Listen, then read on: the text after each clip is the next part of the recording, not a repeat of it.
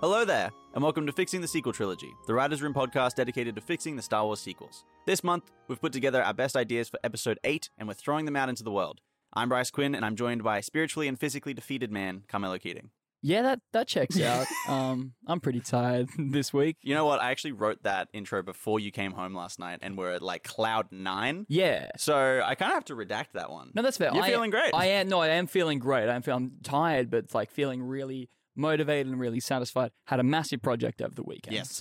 And it went really well. I'm also joined by my second favorite unemployed person, Sandra Carrion. Yeah. Hell yeah. Wait, who's your first? Me. Himself. Oh. Yeah. Still looking for work. Here we go. Yeah, you'll be fine. We've been quietly tinkering on some new ideas for the sequel trilogy, in particular Episode 8, or our version of Episode 8. We each have a loose collection of notes that we'll be presenting and discussing, and we're a little more familiar with each other's work this time on account of how rowdy it's getting and how crazy the pitches are getting. I don't know if they're that crazy. There's going to be chairs thrown in this episode. And we don't even have any. Where would you like to begin, Mel? Well, I'd like to begin with a little disclaimer. If you're looking for context, go and listen to every other episode we've ever made. No. You could listen to episode 30, which is We Fixed the Force Awakens. Yep. Well, I feel like that's a really good intro episode to this show. Absolutely. That's our quote. Final treatment of episode 7. Yeah, well, it's our current treatment of episode Yeah. 7, and we're still working on that one. We've got some ideas.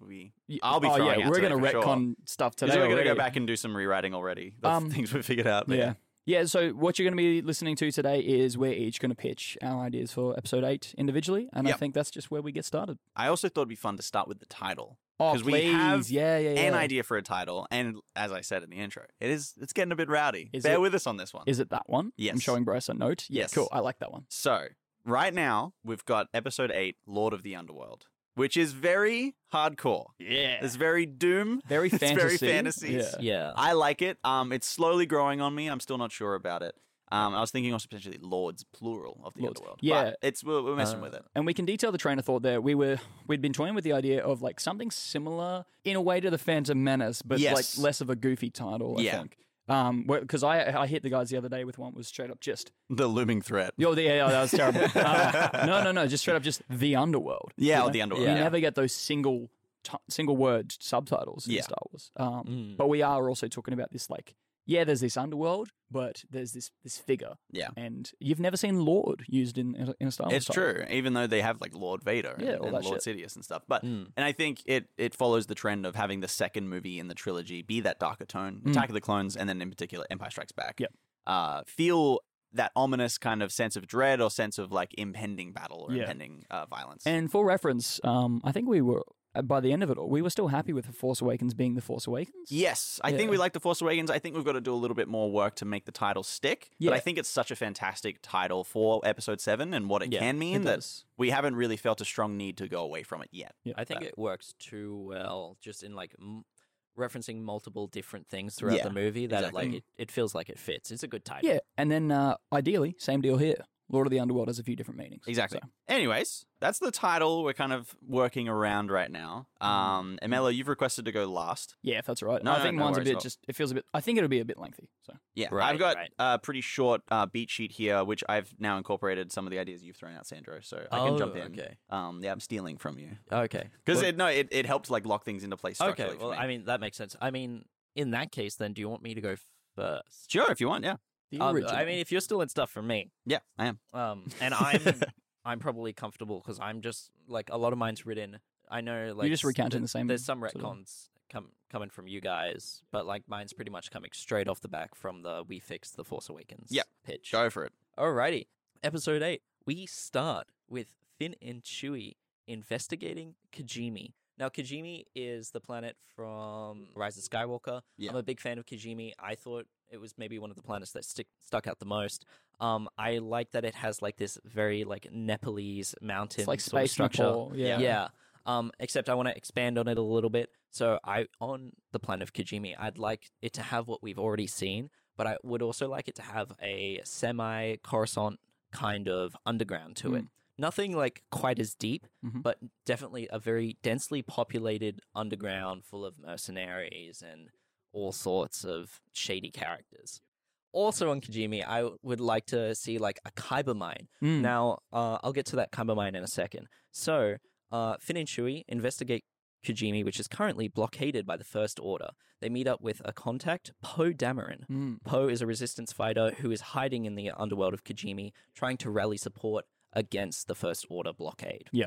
Resistance, but still operating outside of the bounds of the New Republic, yeah? Yeah, well, resistance is like That's Leia's what we're thing. implying, yeah. Yeah, I was also thinking that resistance maybe also just in broad strokes, like he's just not cool with the blockade and he wants to get rid of or it. maybe he's like, local. Yeah, I'm just saying that because we never actually defined a name for what that group would be called. Oh, I pitched for the resistance. Yeah. I'm pitching something else. But fair enough. Yeah. At the moment, I'm just working with resistance. Yeah. It's like, it's what we got. It's familiar. Yeah. So on the other side of the galaxy, we see Rey training with Luke. I'm thinking similar vibes to how we see it in The Last Jedi, except Luke being a much more willing participant to train Rey. Yeah. Rey's prior experience with Ben leads her down similar trains of thought, and this concerns Luke, gets him a little uneasy. Moving on to Ben, I want Ben to find out that Rey is a Force child, and Ben's motive during this film is to convince Rey to join the dark side as a dyad. I'm thinking that he'll reveal that Rey's a Force child around the second to third-ish act. How he finds out about this, I'm currently unsure. I'm thinking from the First Order. I know Bryce has a very interesting pitch coming up, though. The First Order in this film are heavily occupying Kijimi, as I previously mentioned, because it contains a kyber mine previously owned by the New Republic, aka Hux. The lack of supplies from the First Order's occupation on Kijimi has led to citizens struggling in the streets, being kept in line by troopers. During this, the underbelly thrives as the mob boss of Kijimi, the Gendai, has made a deal with the First Order. I'm imagining somewhere through, like halfway through the story, that Rey leaves her training to help her friends on Kijimi, and Luke, rather than stopping her, learns to trust in the Force rather than push against it. Whilst on Kijimi, I have this scene playing out in my head where Rey gets lost in said kyber mine and finds her very own kyber crystal through a sort of Dagobah-esque challenge within the mine. Now, does she, in your mind, succeed in that challenge? Because Luke failed in the cave on Dagobah. I'm imagining it playing out later in the film because I want her to succeed in said challenge, and that is why the crystal decides to reveal itself to her. Cool. I want her to be playing more with like the darker thoughts within the first half of the film, and it's learning to overcome that is what brings the crystal to reveal itself. I had some thoughts about the theme of the film. I thought it would be interesting to have the theme be centered around destiny and having why destiny shouldn't control or define you. Rey is told she is inherently of the dark side, being a Force child of Sidious, and learns to reject this. Finn feels destined to be constantly set in this role as a foot soldier, firstly for the First Order, now for the Resistance. Yeah, right. And decides to become a leader. And then our change maker. And then our antagonist Ben believes only in following easy answers under the illusion of destiny. So he's sort of like the counter theme, I guess. I'm not sure what you would call that, Bryce. Anti-theme, yeah. Feeling that not only himself but Rey too is destined for the dark side. After enhancing their relationship through the dyad, Ben is left with nothing after Rey rejects him. He lost the light in Episode 7, and he has found nothing in the darkness in Episode 8. He has now become a Ronin, a Jedi with no allegiance or guide in the Force. And then I also just had some I also had this whole paragraph. You guys already heard this. I don't know how this movie is going to end. I want it to end sort of bittersweet. I don't want it to have as dark of an ending as we already got in Empire. 7? Oh, Empire. And I don't want to do the traditional second movie thing with Empire and Attack of the Clones, mainly because we had a big dark ending. I remember when we were talking about Episode 7, we were talking about Episode 7 now being a big scary ending where we it sort is of have uncharacteristically dark of an ending for the first movie, but I think it's a good way of going about it because we're coming from this very peacetime era, and we're watching it get destroyed. So it makes sense for it to be a bit of a downer ending. So I'm hoping for maybe a bit more of an upper ending, but still some sad moments by the end. And then random crazy ideas. I put out that Phasma should be the Knight of Ren. And all her that's right, lieutenants are the Knights. Poe Dameron dies in a dogfight. I'm imagining him showing up in this movie and then dying in this movie. I think it's perfect. You need to give him lots of screen time. more for progression for Finn than anything else. Yeah. And also, yeah, something that's a bit contentious for Mello, especially. Yeah. Poe flies a modified E-wing. Ah, that's right. Yeah. I famously think the E-wing looks fucking ugly. I think it's cool. And all you Legends fans are going to attack me in the comments. You if you do. fanboys. Yeah, but it just doesn't look that nice. I wanted an old ship, and I think like him doing the modifications, similar to how he did the modifications for an X-wing, to his X-wing, but I just don't want an X-wing. I don't want an X-wing either. No, I feel you for sure. And an A-wing is boring to me. Yeah, right. Sure. So when you say a modified E-wing, now I've just had that thought. A modified E-wing, does that mean you can modify it to not look like fucking a sad ugly? dog? Yeah. I want it to still look like a sad dog. Why? It has this like jet fighter aesthetic, but still enough that it doesn't feel sad jet fighter aesthetic. Yeah, sad feel jet fighter. too much exactly like a jet fighter. If the wings were directly horizontal, It's just a jet. it's just a jet, and I'm not interested in that. I like the wings pointing down, similar to the gunship. It's cool. It's fun. The gunship is cool because it's sharp angles. The you know? E-wing is sharp angles. No, it's It's slope. rounded. It's It's curved. rounded. For It's anyone who's confused only what sharp we're angles. saying, go look up the E-wing. It looks like sad dog ears turned down. It's sharp angles turned into a curved shape overall. right. It's okay. overall curved shape using sharp angles. And also, Okay. it reminds me of something from like Star Trek or Battlestar Galactica, and I don't like Star Wars being Those. compared to those things. I like the E-wing. Anyway, outside of this discussion about ships, Sandra, I like quite a lot of those ideas. Yes, for hence sure. why I've stolen them, Yeah. and they're mine now. But I noticed, just to point out some interesting things, we've talked about the Gendai a lot. You didn't mention them at all there. You also talked about Kijimi quite a bit. That's kind of like your big focus location. Yeah. And I think there was something else as well that kind of like differs. Coruscant. Coruscant. Yeah. Yeah. Coruscant. I'm flip-flopping after hearing some of your guys' Yeah, pitches, but like Yeah. I'll contribute to that we'll when we get to there. those. I think thematically, though, you're onto some really cool shit there, especially with the way that Ben ends the film and ends the story and stuff. My only current issue is Exegol stuff. Yeah. We'll get onto that because there's some really interesting Exegol stuff coming from you too. Yep. Yeah. All right. My version of Lord of the Underworld. We Lord begin. of the Flies. Sorry. Just like now I hear it. I hear that now. We begin with Ben Solo training with Darth Talon, who will be introduced retroactively in episode 7. That's right. This movie, so we make episode 7, we don't change anything, and then this movie opens with a like Just fucking new amendments character. to episode 7. Ah, imagine doing that. Anyway. George. No, I was thinking about fucking Palpatine. I was thinking about Dooku. Oh, Dooku, yeah.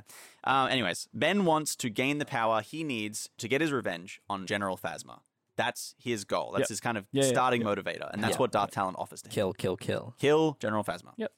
The light reflection of this is Luke training Rey aboard the Radis in the ways of the Jedi, not on Arc-2, on board a spaceship. While there, Finn calls Leia and reports from the ground on Kijimi about the First Order's presence there alongside the New Republic. They're both there squabbling over Kyber crystals. Yep. Both are interested in the Kyber crystal caves and the mining operation on Kijimi. So that's kind of where we're beginning the story. Our characters all converge on Kijimi, Finn following leads with his new partner, Chewbacca, Rey going on a quest to find her crystal because she needs a lightsaber. She's going to build it on screen. And Ben trying and failing to bleed his Kyber crystal. Yep. That's kind of how he's starting off. He wants to cross that threshold, but he can't yet. Ben and Finn both cause trouble. Not sure how yet. Forcing Rey to quickly finish her trial, assemble her lightsaber, and escape Kijimi. Big, explosive kind of first act action sequence that brings all the characters together. And then they maybe split up. I'm not sure exactly. We move into the next part. Finn's investigation leads the story to a crime faction planet. We're going to come back to this in a second. I don't know anything about this planet. Sure. Where we dive deeper into the underworld. Here we meet the Gendai, though we don't know it straight away. And our characters are trapped within a Thunderdome and forced to work together to escape. So similar, honestly, to Attack of the Clones. Yeah. But there's enough ways we can spin this to make it dissimilar. Yeah. And have a gladiator match of some kind. You I got think to have that balance. Thunderdome. I'm coming around on Thunderdome. Yeah. I just do want to make sure it's like sort of within that fun and games area. Yes. Absolutely. Yeah, there's around like the Yeah. midpoint. Yeah. And this exactly is the midpoint. Ben gets his chance to kill Phasma, but fails. Okay. Later on, he kills a different character, perhaps Poe Dameron, if he's in the story. Okay. A choice that torments him and drives a wedge between him and Rey. So this is the moment that Rian Johnson wanted Han Han's death to be. Yeah, where right. it really fucks him up inside Yeah. and makes him super conflicted because he's like, I've done the thing that is awful and I feel twisted and I feel like it's the wrong choice. Yeah. So now I don't know what I'm supposed Yeah, to it just do. shouldn't have been killing his Question. dad. It shouldn't have been killing his dad. unnecessarily. Shouldn't have been in episode 7. Quick question. So your Act 1 in Kijimi, how does that end? I'm not Like, sure. okay, gotcha. Well, it ends with like I'm not sure what causes the action scene, but it ends with Rey putting together the lightsaber and escaping and getting away from the fight. Right. But we know Kijimi from Finn's investigations Yes. run by the Gendai. No, not necessarily. Okay, That's the gotcha. mining operation. The investigation leads further down the rabbit hole to this crime planet. That's why they're there. Okay. And so while they're investigating, they get caught up in the Thunderdome, the big fight, and everything, and Ben gets a chance to kill Phasma and fails. Despite Luke's counsel, now we're heading into the third act, the investigation leads Rey to Coruscant, where she must navigate the abandoned megacity and explore below the ancient Jedi temple to find the Sith temple beneath. She encounters Force visions and specters of the dark side and must confront her origins and learns there about being a Force child of Palpatine. Ben goes on a similar journey, this time forcing his Kyber crystal to bleed in an imperfect way, something we've talked about before as well. We get that like imperfect crackling crystal, which we all agree rocks. Yeah. Ben and Rey's mirror journeys conclude with a confrontation with the Gendai on Coruscant. Meanwhile, Rey has left behind Luke, and Finn returns to Arc 2 to help him defend from the First Order, who have come to kill all the younglings and wipe out the Jedi. Bruh. Which feels tacked on here, and I think it's one of these tricky things I'm struggling with, where it feels like a right part of this trilogy, but I'm not quite sure where to put it. It may not fit in this movie. I'm still not sure. So Ben going to Arc 2? No, sorry, Luke and Finn. Oh, Luke and Finn. Gotcha. Are on Arc 2 defending the younglings. I and get the Jedi. Luke. It's just like Finn. Yeah, it feels weird, right? Yeah. How'd they get to Act 2? How'd they find the way to get there? That is a good question. Oh, okay, sorry. Yeah, I was That sure if wasn't something I put in there. No, that's true. And then Rey and Ben defeat the Gendai, and Ben feels more lost than ever. Once again, caught between light and dark. Rey has learned her lesson, but too late, and returns to discover Luke is in a coma after the big battle. Dang. So yeah, that's kind of what I've got like structurally. You guys are asking a bunch of good questions. I don't have that connective tissue yet. No, that's I true. don't have Gotcha. like the bridges between each of these acts and these parts of the story. Yeah. I'm just imagining kind of like these events almost sort of like in sequence. Yeah. I get you. I almost feel like out of like necessity for what feels rewarding to an audience, if we're having an investigation character, he should be The one who cracks the case and gets to the end. and Yes. finds the Gendai. Yeah. Exactly. But it felt weird having Rey and Ben confront the Gendai with Finn there. That doesn't feel like the right thing for me. I don't know. Mm.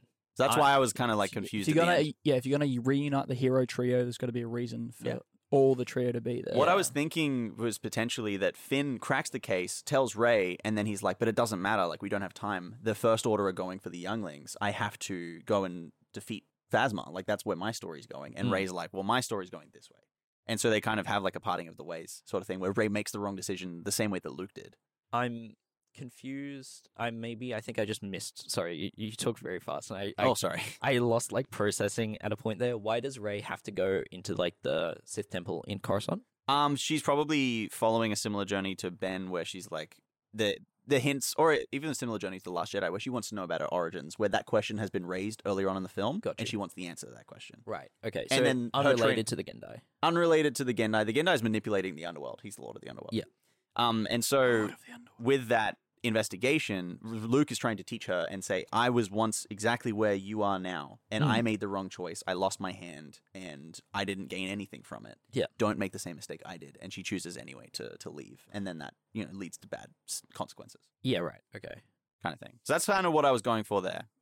Again, I understand you guys being lost. There's not a whole lot of connective tissue That's there. chill. That's chill. Yeah. Yeah. Nice. So where do you see Ben ending? Ben ends similar to where you put him, because he's gone through all these trials. He has killed someone. He has bled his crystal, but it's imperfect. It's an imperfect bleed, and he's the wandering Ronin at the end of the story. Gotcha. And so when we pick up in episode 3, I want the beginning of episode 9 to be them trying to bring Ben back to the light, and that's kind of like their quest that they're setting out to do. Because he doesn't have a purpose anymore. He's just lost and confused.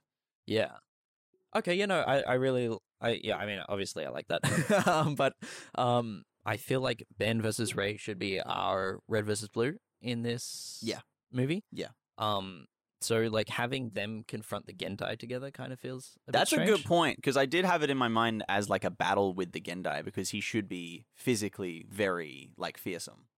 But yeah, no, you make a good point. They should be them fighting each other and like a battle of wills kind of thing. Yeah. Yeah, no, you make a good point. And also, I think it also helps enforce this lesson that to Ben, Ben relying on the dark side too much and realizing that it all comes to nothing. Yeah. There's this line from when Maul dies in Rebels, which I'm now coming back to because I'm thinking about it a lot, which is Maul says, like, look what you've become, nothing but a rat in the desert. And Obi-Wan says, look what I've risen above. I forgot how hard that line hits. Fucking hard line. It's great. And it goes really hard, but I feel like that's the lesson that Rey teaches Ben in that fight and causes Ben to not even know what he relies on anymore. Yeah.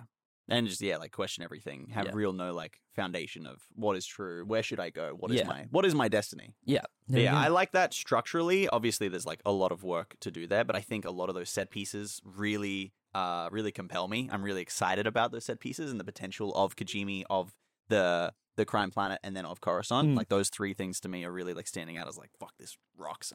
I wanna make this happen. Well, shall we? Yes. Now, the earliest thing I remember writing to do with Episode 8 was being inspired by Mad Max. Okay. Hence this this idea of Thunderdome. Yeah, the Thunderdome I took from you. Yeah. I'm a little thief boy for Episode 8. No, do it though, because it's so much fun. And just I was going to note before, it's like, with something like that, it's like, you try and make it distinguished from Attack of the Clones whilst bringing in what that new inspiration is, but also, like, there is that visual repetition all throughout Star Wars. Yeah, absolutely. And that's a really great they link repeat to these motifs Yeah. and use a lot of the similar ideas. Great way to link to the prequels there. Yeah. So Just quickly, you mentioned that, Max. This is also a potential for us to bring back that early version of Jakku. Yeah. That was like this rust planet with the scrapyard and everything like that. was. And it was becoming really evocative, but we've moved away from it story-wise. Essentially, yeah. So to bring that back, like, visually, I think would be cool. Gosh, too. Rust Town. Do you remember when Rey's mom had a red lightsaber? I remember it fondly. You cunt. cut herself up like that. I remember the Luca Hulk city. Yeah, Luca Rust Hulk Town. City Yeah. rocks. That was Yeah. cool. So, Rust Town. It's very cool. Just visually, it's Rust Town. So key inspirations I've got for this. I've written some. So Mad Max. I'll just go the entire universe. Indiana Jones. Yep.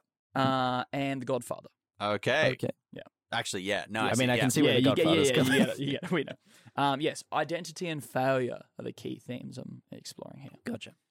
Learning harsh lessons through failure. So yeah, I really want to bring that failure thing back as well. Absolutely. Because it's so strong in Last Jedi. Here's the quick thing on The Last Jedi. Yep. Because we have spoken so much about this movie before. It's a complicated film. It is. We have complicated feelings. But it's like, okay, if you don't like the movie, can you at least acknowledge what they were trying to do? Yeah. You know? And at least acknowledge that it had something to say. Yeah. You know, as opposed to the other two. You know? Yeah. Yes, it loses you with maybe an entire 2 storylines of the film. Yeah. But the main storyline. But that is Rashomon so storyline, close. so good. So close.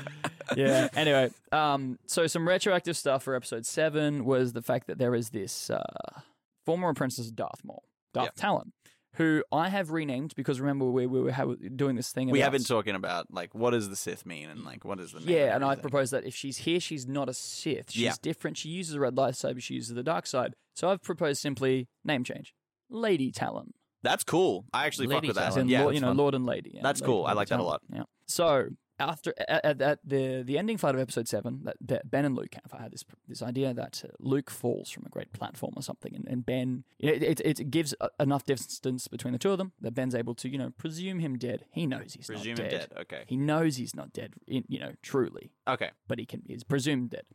And so Talon does the thing of like, Ben, join me, come with me. And together we can go defeat Phasma. He's just like, She takes a note out of Sidious's books and just out of nowhere starts saying, "The Jedi, they're taking over."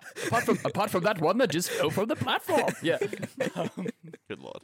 Yeah. Phasma and Talon have been in league, and 7 will establish that. That's a whole thing. And then it seems like, they've both betrayed each other at the end of 7. It's all just, secrets and Very lies much still and working out how betrayal. Talon features into episode 7. I have a fun thing to bring up after Miller's pitch. Yeah.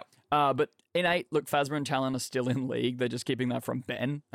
Okay. Talon's leading Ben on the entire film Interesting.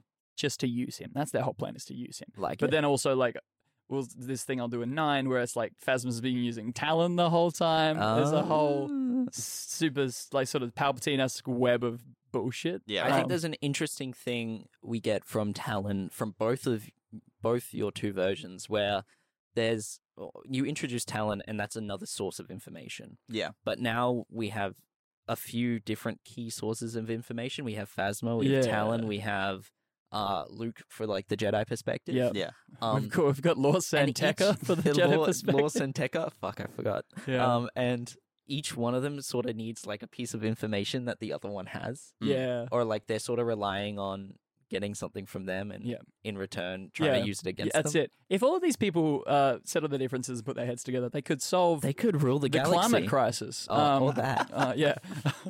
Anyway, so Talon's always planned on betraying Ben, though Talon sets Ben off on his journey through this film. Okay, so we begin this film with our heroes on an espionage mission to a Kyber planet. We're going to call it Kijimi. I'm going to steal from you guys once again. Brilliant. But I've some amendments to Kijimi. I had the idea that this Kyber planet is a monarchy, one of the last monarchies in the time post the Empire, because the Empire did a really great job of destroying them all and putting in their governors. Hell yeah.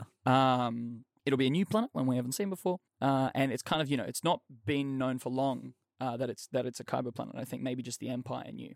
So the planet is in the midst of negotiating Kyber mining between the First Order and the New Republic.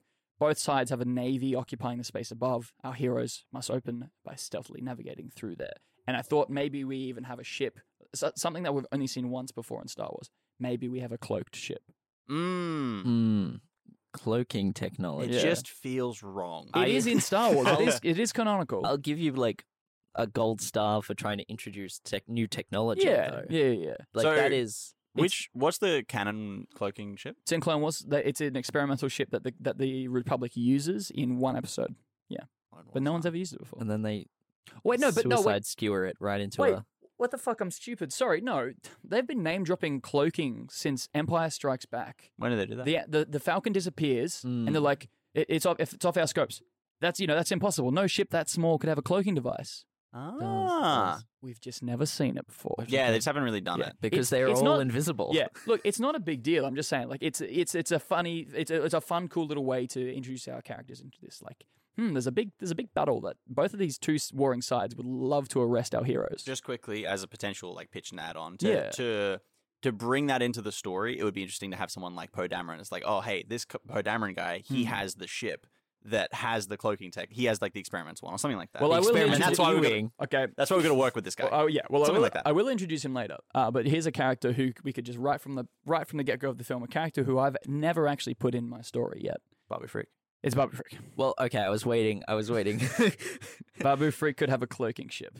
Babu. Oh, you think Just Babu? Or the cloaking engine or something like that. Yeah, So yeah. he's here got at it. Empire that it has to be a large ship. Yeah. So do you think it's this ship is not a big deal at all? By the way, I'm just saying. No, the we've kind of ship's focused cloaked. on something stupid here. Yeah. Side but tangent. it leads to Babu Frick. All roads lead to Babu Frick. To Babu. All roads worth walking lead to Babu Frick. You know, we should do this because we're calling this season 2. We should restructure the should be a board behind big us picture of Babu. so that everything leads to Babu. That's genius. That is genius. Oh, that's brilliant. We'll get to Can we that do later. that, please. Okay, both sides have a navy occupying the space above. Our heroes get to the planet. They must create a distraction and get the king alone. It's just he and Phasma, and obviously Phasma's inner circle. But basically, that's an inner circle that's not penetrable. They have what they need: the location of the Kyber weapons dealer / manufacturer. Ah. Yes. Fun little thing. Within this opening, we have Lucas trying to get Rey to use mind control on someone, but she's struggling. He helps her and eventually gets it. This whole try it again, more feeling, don't think about it as much. And then eventually she gets it. Funny little bit of, it shows Rey's progress too. Yeah, so they cause their distraction. The negotiations explode. The First Order and the New Republic are fighting, not to mention all these public protests in the streets of those who are for and against it. Everything boils over, and our heroes are thriving amidst all this chaos. Nice. They manage to get the king alone, and they get the location. Whilst on the planet, Luke and Rey, the heroes have to split off to go do shit. Luke and Rey experience an oracle, because it's this who's kind of like pure of the Force or something. As the planet is, it's rich in Kyber, it's got a strong connection to the Force. This oracle, in kind of like a Ben Kenobi on Hoth sort of thing, directs them to Coruscant. Okay.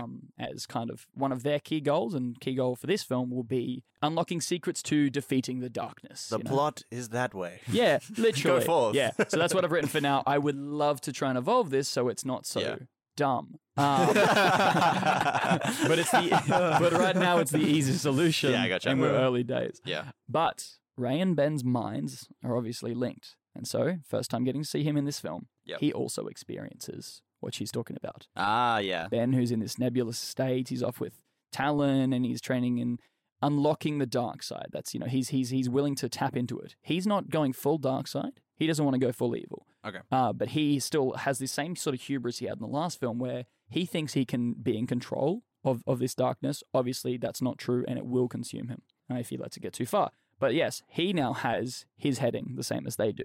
All roads lead to Coruscant, and that's what we find out from the king of this planet. The person the carbon manufacturer lies in the depths of the post-apocalyptic destroyed city of Coruscant.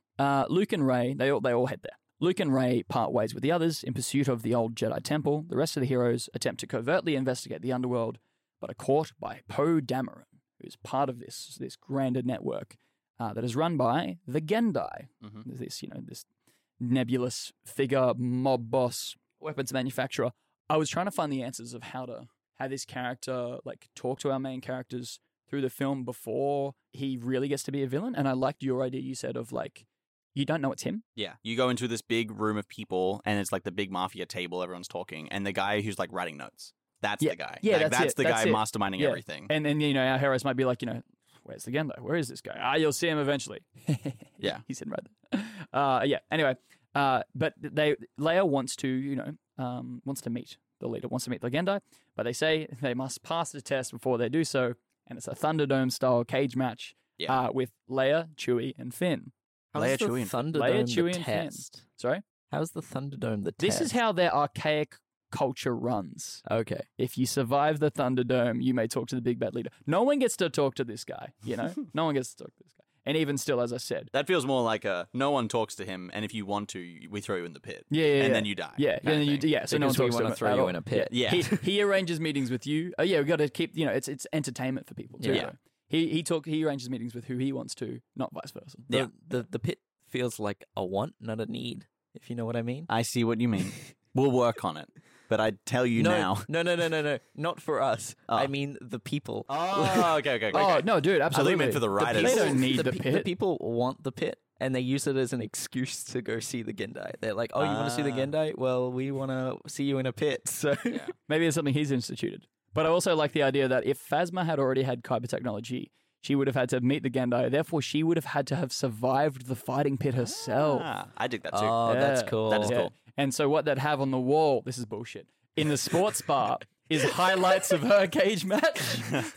when you The one victory. you defeat 10,000 goons, you get like a free Free drinks for life. Yeah, you know how like a steakhouse will have like an eating meal and Yeah, they'll yeah, give you yeah. like some cutlery or some shit. each other, What do yeah. they give Phasma? I beat the Rancor and all I got was this stupid shirt. That's it.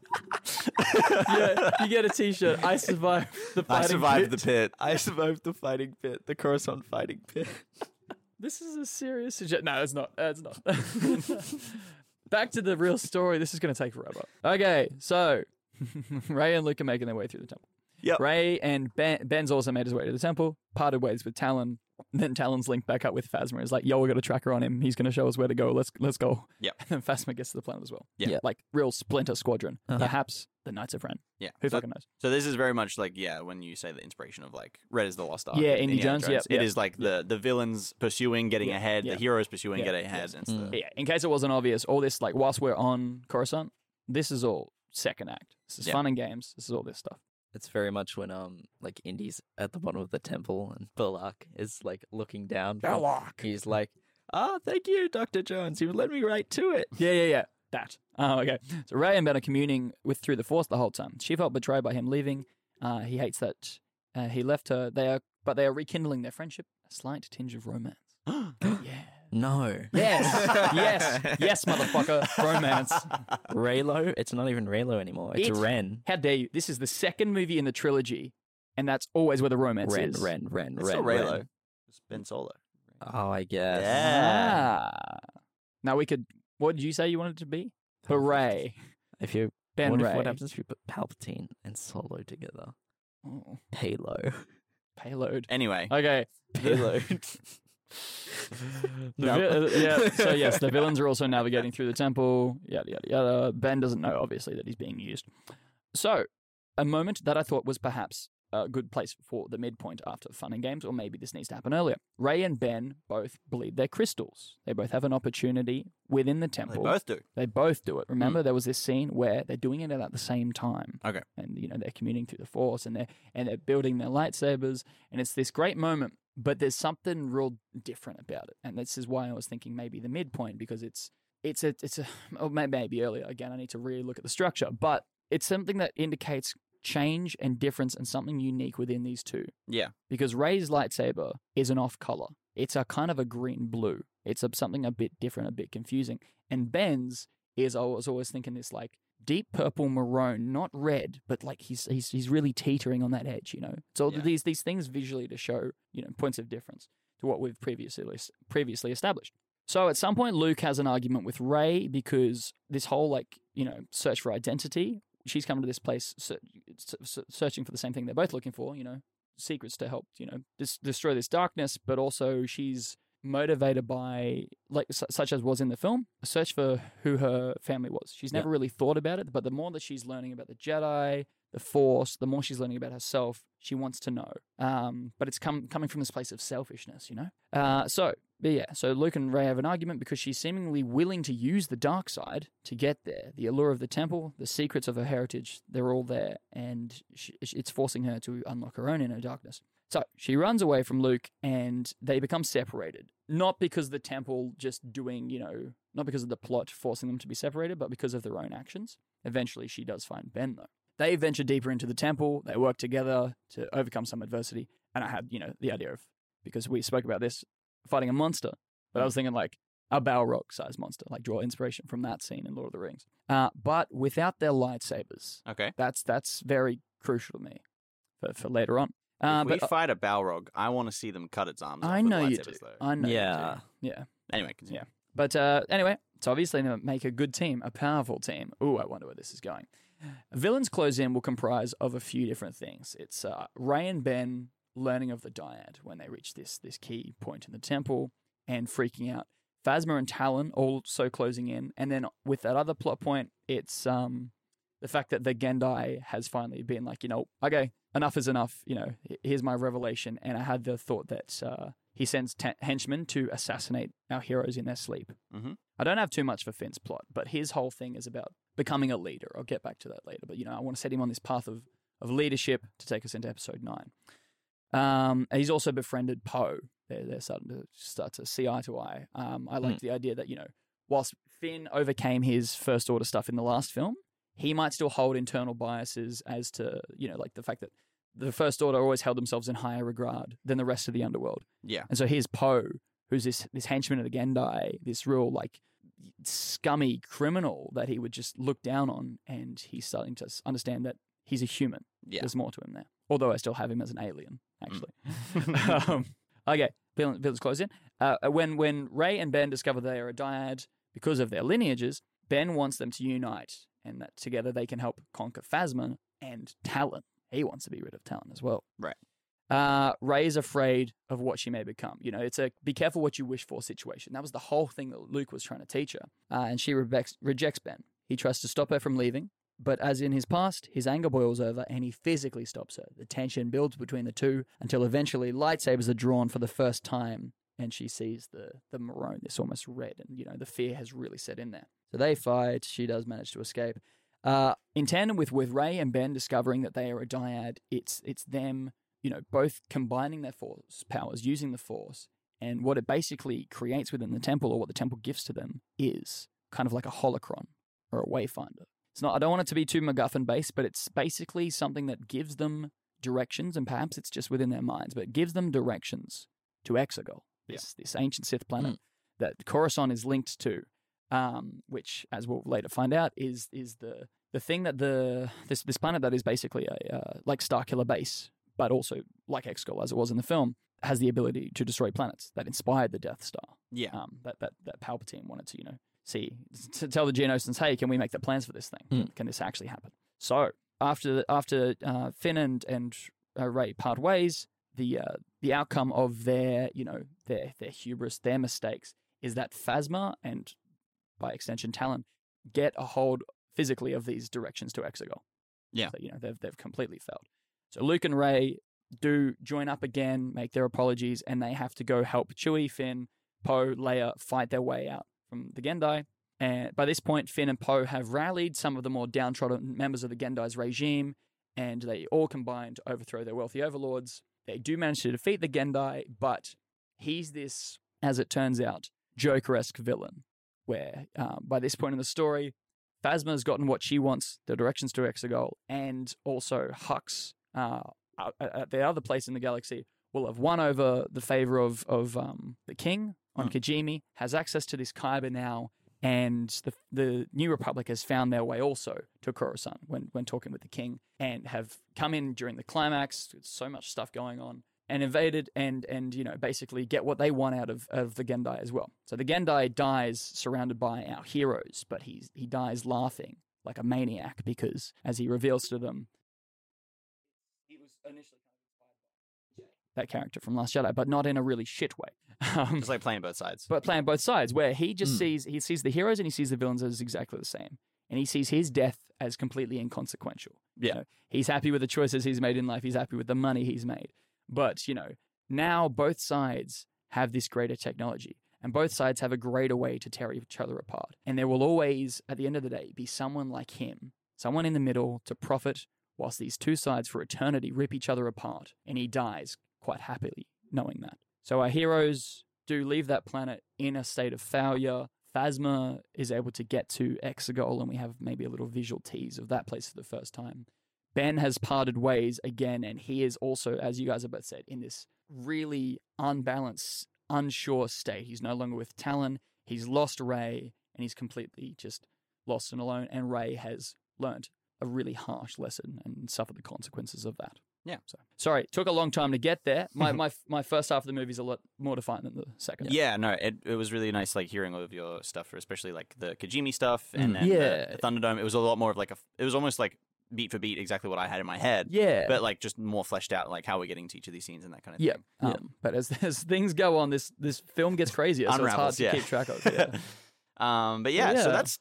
I feel like after those three, it's very clear kind of like the directions we're heading in, the themes and tone and like the locations and how much underworld stuff we want to bring into it. Yeah, we're not far off, I think, from, combining. Yes, really. No, absolutely. Yeah. But I do want to jump into some other like more niche topics in the context of episode 8. Obviously, just quickly touching on episode 9. What I think we have like the least amount for episode 9, but I think something we agree on is it is the battle for Exegol. Whoever gets Exegol wins the Kyber War. Yeah, is how I'm seeing it. Yeah, but it also makes sense. It's that's the grand villain and the grand weapon at play in this trilogy that we've tried to set up, because it is this nuclear war we're talking about, and it's like whoever controls the nukes controls the galaxy. Yeah.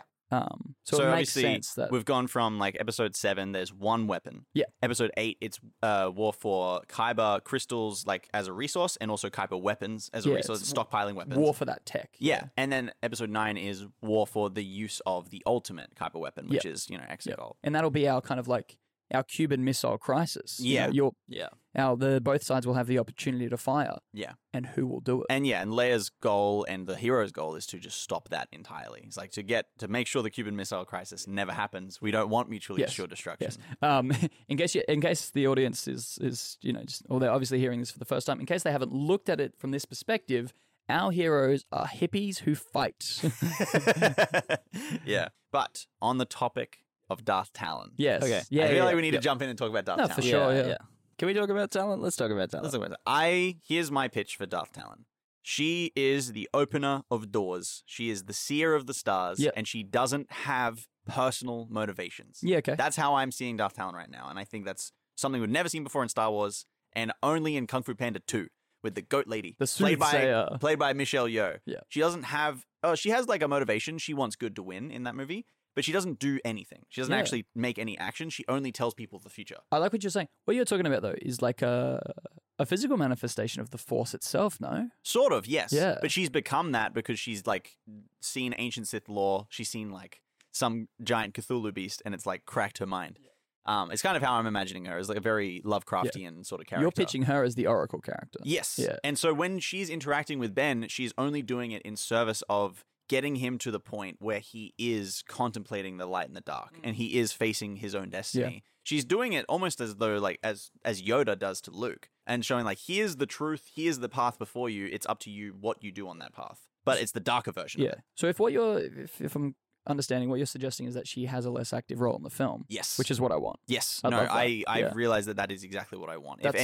Anytime she's doing anything, it is only in service of getting characters to a point where they have the paths to choose from. That's great. That's her goal. I just want to make sure that it's not like just in a plot device way. The same way that I said, like I said, like the Oracle thing was the best I had for now. Yeah. Because it's kind of silly to just tell characters what to do. Yeah. Same deal, as long as we... Yeah, she can't be, like, too active in it and stuff. And I think taking inspiration from the Oracle from The Matrix, because she's fucking incredible, and the Soothsayer from Kung Fu Panda 2, and having the characters who are less involved in the story but have somewhat of a motivation, but their motivation is tied to other characters. That's what they care about. My only, like, qualm with that is a character that's had, like, their brain broken through ancient Sith lore. I just don't imagine being the Oracle trying to lead everybody towards good. I didn't say that.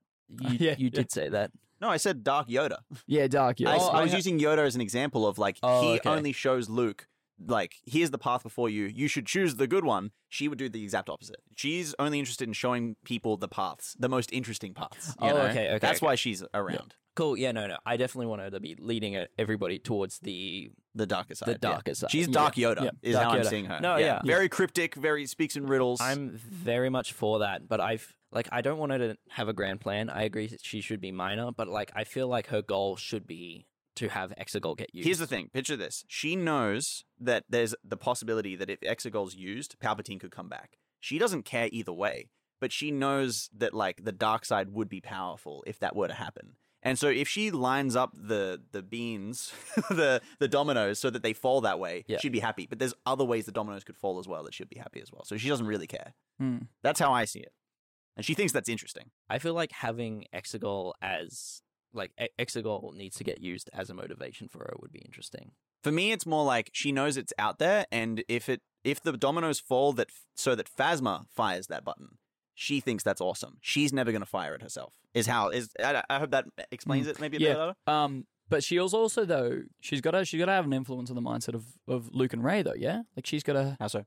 Like what do you mean by like in terms of like, so in order to point them also in the same direction, does she have to at some point communicate with them, or like, try and get inside their heads? Obviously Luke's whole thing would be like not to listen to her, no, it's bullshit, but also he'd have that shadow of doubt in his mind to be like, oh, this is dangerous. I think she's going through Ben Solo. Okay. I think that's kind of her imagine vessel. There being too much interaction between her and Luke. So when Ben finds out about Rey's origins, it's probably through her, would be my guess. And then that's a form of her manipulating Ben so that Ben will talk to Rey, and then Rey will be manipulated too.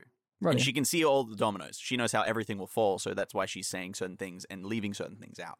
Because she wants, like, she doesn't care exactly what happens, but she'd be happy if the evil thing happened. If Ben is conflicted and does come close to the dark side, that brings her joy. I think if she's a conduit of the dark side, presenting herself as not that to Ben initially is a smart play. That's why he would believe her. Yeah, but then like slowly just kind of getting darker with him. Yes. Yeah, I think her overall goal just has to be for evil to prevail no matter what. Yeah. But like the stronger the dark side gets, and this is why I feel like she would want Exegol to get shot, is because the stronger the more darkness there is in the universe, the stronger the dark side gets, the stronger she inherently is. Yes. I think for me though, that's why I find her so interesting, is because I don't see her as necessarily interested in power. That's why she's kind of confusing. It just doesn't make sense for a Sith. I get she's that. Not a Sith. But that's why she's Lady Talon. Yeah. That's why Lady Mello Talon. and I have both agreed we don't want her to be a Sith. I've just been calling her Darth Talon as just like a handy like thing. I think Lady Talon's really good. Lady Talon's interesting. Star Wars fans might be on a train of thought I think where Sandro is, where the dark side is as George has set up, is meant to inherently be selfish, but she's just going to have to be different to that. And I think we'll have to develop her in that way. And this is the kind of writing that I love, and I find it very difficult, but it's really fun. Imagine that you know you're going to live for 1,000 years. And let's say if you were to shoot Exegol now, bad things would happen. The dark side gets more powerful. But if you were to shoot Exegol in 500 years from now, and even more bad stuff would happen, but you have to not shoot Exegol now, you would not shoot Exegol now. And that would immediately look like you're good. but long term, you're much worse. Oh, it's an Oh, investment. okay. She's just a. I'm not she's saying in the that's exactly what it stocks. is, Yeah. but it's like if you can't put yourself in the frame of mind of someone who is very different and sees the galaxy very different to you, sees time different, it's hard to see how they're evil. I would And that's why it's weird. I'd like her to be quite old, Yeah, no, she will be quite like old. elderly. Yes. and blind, and I think, blind. Oh, that's and cool she can as see fuck, the actually. future. So basically, Madam Web, Oh my god, my she's God. Madam Web. but the real Madam Web, the real one. Oh my god. Fuck. No, Old Blind Oracle is the classic. Like, Old blind Oracle, but can she still be a Twi'lek? she can Oh still yes, be a Twi'lek, I absolutely but not want her to sexualized. be. No, not sexualized. No, she's old. She's an old lady. You can be Twi'lek. old You and can hot. sexualize Okay, people. okay. They did it to Helen Mirren. Go sexualize your old people over there, guys. Anyway, I hope that it's I get complicated, but it's. Yeah. I hope that clears it up a bit more. That's kind of what I would love to see from Lady Yeah, Talon, that's fine. which I really like that name, by the way. Well, yeah. It's funny. I did need to name drop Madam Web because when you think about Madam Web and you think about what we're talking about, Madam Web Yeah. just stole from Greek oracles. Exactly. Yeah. We're just Yeah. going to steal from Greek oracles. Exactly. It's that same kind of archetype, and it's that same kind of archetypal writing that Lucas loved and used for Yoda. Yeah. Anyway, so that's mine. If anyone, feel free to jump in. I think there's some cool lore there. It's weird that she's pro dark side and then, obviously not initially trying to get power for herself. Yeah. I'm just trying to think of ways you can spin it because it's there for a reason. It's there for a thematic reason why the dark side is selfish. Yeah. And I don't want to go against that theme. I'm just trying to think of how you'd spin it. Maybe it's just more beneficial for her to not be the one doing all the dark deeds and just persuading everybody else to do. And I think that's what sets her aside from someone like Darth Maul or Darth Sidious, where she doesn't need to be the main character. Yeah. She knows, Varys from fucking Game of Thrones. If she is the spider, the master of birds and stuff, master of secrets, Yes. she can manipulate things more by not being the center of attention. And I love that kind of character. I think it might all come down to her motivations because we can. It's an obvious statement. We can just look into her personal history a bit more and I think adjust things. So if she was a student of Maul who learnt to hate both the Jedi and the Sith and wanted to see both destroyed, Yeah. her plan for manipulating the dark side to be powerful, she knows that the Force does not, the light side does not destroy, the dark side destroys. And so if her plan is to try and strengthen the dark side to a point of galactic destructional proportions, that's her fulfilling her old master's wish, fulfilling this lifelong journey she's been on. Using the potentially, dark to destroy both to sides. destroy everything. Yeah, you know? gotcha. Just, That's interesting. and a real chaotic villain in that sense. And also quite mirrored to the Gendai. Interesting to have. I was almost Yeah, very villains with neutral. similar motivations, you know? I was almost thinking because the Darth Maul thing would have been so long ago Yeah. that it doesn't even matter to her anymore. She's just cracked at this point. It's not a matter of revenge or fulfilling any Definitely not revenge. That's definitely not it. I agree Yeah. with you there. But I think his mentality can still have affected her and the way she's changed over the years. Those as were a her foundational formative years. Yeah. We're thinking, right. I was always thinking she was 15 Yes. when she was his apprentice. She was young and impressionable. Yeah. Mm. And so he created that foundation of thought and philosophy. But I think I agree that it's definitely not a revenge story. She doesn't care about revenge for Maul. Yeah. Just destruction. But his philosophy formed her philosophy in a way, I think, as a parent would Chaos. as well. And yeah, so it's this kind of stuff that's very tricky, but I'm really, really excited about her. But also chaos, just general chaos and causing just evil and disruption in the world is very following in with the path of the Macbeth, you know, the three witches at the start. Yeah. But then also the three sisters who sow death or whatever in Greek stuff. We were trying to Weavers. remember what that was the other day. They were all about creating chaos and death. Yeah. And So- they revel in the misery of the mortals Yeah. whose lives they're here's your destiny, and then they watch them struggle to get out of it, and the Yeah. exact steps they take to get away from that fate lead them to it, and they love it the whole time. Yeah. And because they're twisted evil old ladies. That's That's the stereotype. That's it. But yeah, I wanted to talk about Darth Talon for a bit, and then if you're listening and you're skeptical about it, I hope that makes you feel better. I hope you're oh, that is an exciting Not character. Darth. Yeah. there you Yeah, go. Lady Talon. But we've also got other things we can dive into. Just a quick one. The Finn and Chewie buddy cop. I am Yeah. obsessed with. I It's don't know fun. how it's going to quite work yet, but I think if you just saying those words makes me happy. So Okay. I like it. Yeah. Obviously I'm wanting to bring Poe into the fold more. yeah, I'm not sure about that. You personally. guys were having Poe be this character who would betray Finn. I was thinking that he could be. I'm no longer thinking that. Yeah.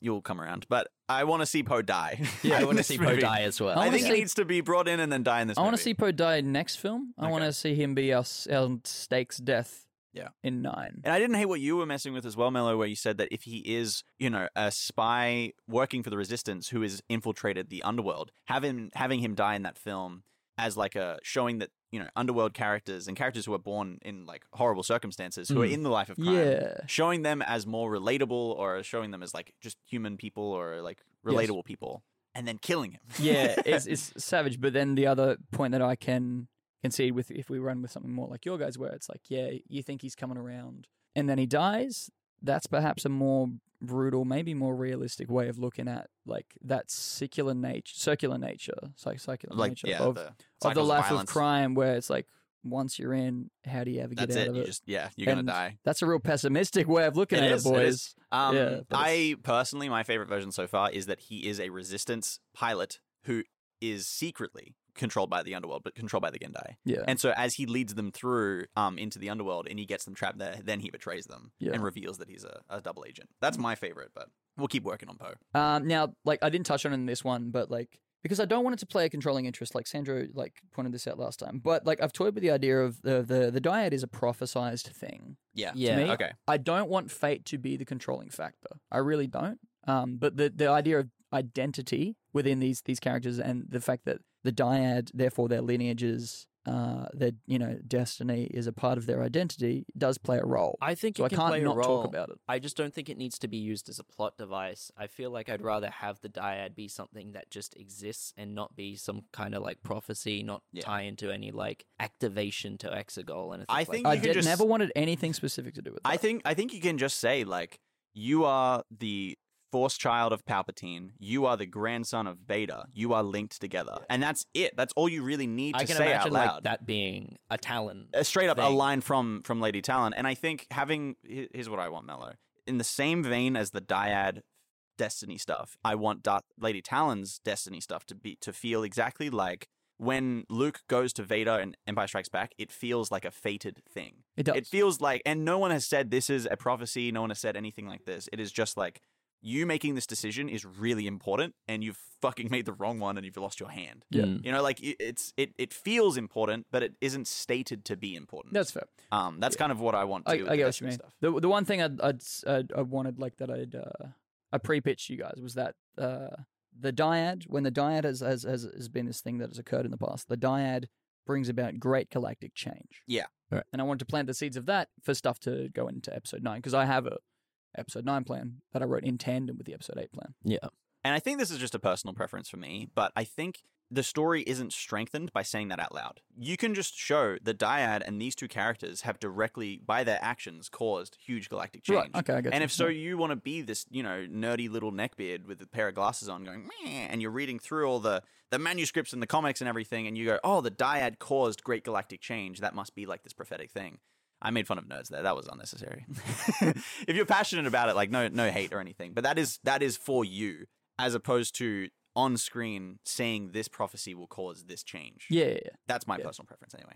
And it's weird for me to be in favor of it, because I don't like prophecies, but that's what I wanted to do, was have a prophecy that doesn't come true. Yeah. And that's why I like Lady Talon, because she can see where the dominoes might fall, and she wants this one path where Exegol is fired. And when it doesn't happen, she'll probably be frustrated. Like, that's what I want. And it is that destiny of like, oh, this horrible galactic change is coming, and you're going to be the hand that presses the button or something.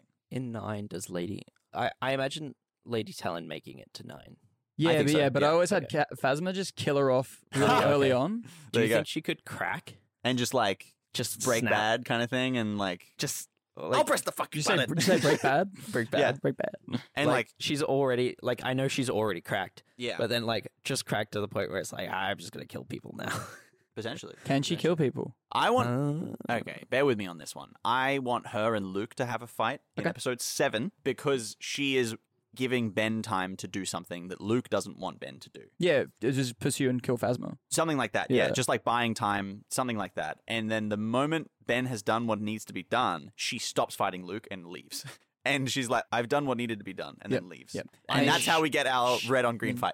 I really didn't want her to be a part, like, or even in the room for the the Ben versus Rey fight, and I think I've thought of like a thought process for her that kind of works, where she's like, and like maybe the first stumble in her sort of like way, where she's like, oh, okay, I'm going to have the grandson of Vader and I'm going to have this Force child of Palpatine fight. No matter what, this is going to be a win-win. One of them's going to kill each other and become immensely consumed by the dark side. Yeah. And then things don't go away when Rey refuses to like kill Ben or do anything to Ben. Yeah. And That's cool. She's chosen the the first light. stump in her plan. And then she gets to episode 9 and she's like, well, you're both still alive. That's annoying. That sucks. Got to go back to the drawing board. I Yeah. imagine she's in her bedroom, right? She's just got this whiteboard. She has this board. This she's got this board, mind this map. exact Yeah. board, yeah. Now, there's something else I wanted to bring up as well. The Gendai and the Mystery Crime World. Yeah. Mello, I was hoping that you'd have a pitch for what that world would look like. Yeah. The fact that it's Rusttown repurposed, I love. I cool. fucking love Yeah. that. But on Coruscant. Coruscant is oh, sorry. post-apocalyptic. You want it to be on Coruscant. Okay. Yeah, sorry, that's where I was saying. So, for the audience, early on, I thought of introducing post-apocalyptic Coruscant, which was destroyed in the final days of the Empire, basically abandoned by everything other than the Gendai and Gendai society. So here's my counter pitch for that. Yeah. Have it be Rusttown as a planet. It's like desert, kind of scrappy planet. Okay. And the More investigation Mad leads them Max. there. I'm happy with that. The investigation leads them there. They investigate there. The Gendai's there in secret. No one thinks of Coruscant because that's where he's hiding, and no one lives there at all. It's like a completely abandoned wasteland. There's no like actual crime organization. And that's just because I still want Luke and Rey to go there. Is that just what they explore? Yes, Is the Coruscant? temple. Yeah, cool. So that's kind of where I was coming No from. inhabitants is also great. Yeah, I wanted Coruscant. I've been imagining Coruscant as like uninhabitable. Like Yeah, it's like completely like a They post. gotta wear masks while they get there, but then when they get down beyond the depths, they're like, it's breathable. Oh, it's breathable. Yeah.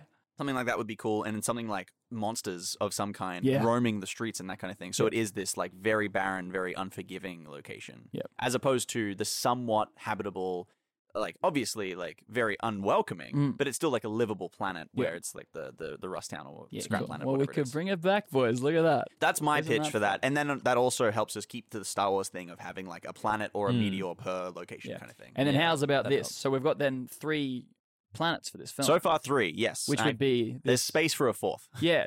But it would be you only ever really need 3. I think is the average. Sometimes there's a 4th.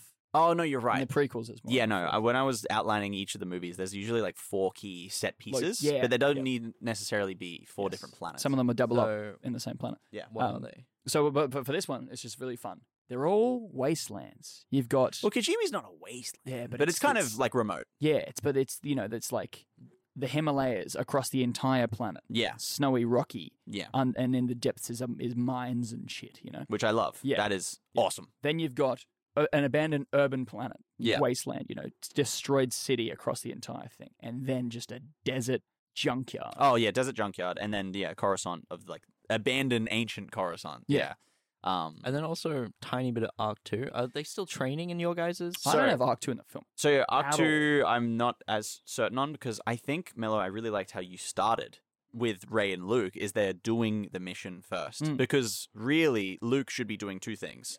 Helping Leia out with the Resistance and keeping the younglings safe. Yeah. So if we're Starting not the action, if we're not seeing him keep the younglings safe, then he has to be in the action. So I think that's a good way to start movie 2. so it's basically just throw them to the wayside, and we name drop line implication. But you They're can being defended somehow. Yeah, with like Lawson Tech is watching them for the day while Luke is here. But you can infer that Rey has been there training. Yeah, absolutely, and we show that through her abilities. Yeah. And I think we also set up security droids in episode 7. Yes, Like we Luke had yeah. training droids and stuff there. Yeah, that's definitely on the cards. Yeah. But yeah, I think a lot of this is So, yeah, looking and yeah. feeling neat Yeah. and tidy. Yeah. I would love to hear some thoughts. If everyone Please, sends their comments please. in, we're always very curious. Can we call out people who often say they'll leave me comments but then don't? Yeah, you can do that. James Yates, send us your comments. And just a quick final note, I'm loving the dyad stuff with the lightsabers. There's so much potential there for their journey being reflected in their lightsabers and the crystals and how they're like cracking or colored and change. Oh, did you that. like the color? Yeah, I colours? like that. I Yeah. still think it needs like some. I have some ideas for that Yeah, I of want course, to throw out yeah, as yeah. well, but in terms of like their journeys with their crystals and their lightsabers and stuff, I think that can be a very core part of their journey because we haven't really had a chance to see that No, properly on screen. And I think with these two characters in this dyad, Yeah. having their lightsaber journeys reflect that as well is really interesting. And specifically, like developing their connection a lot through their Force booty calls. Yeah.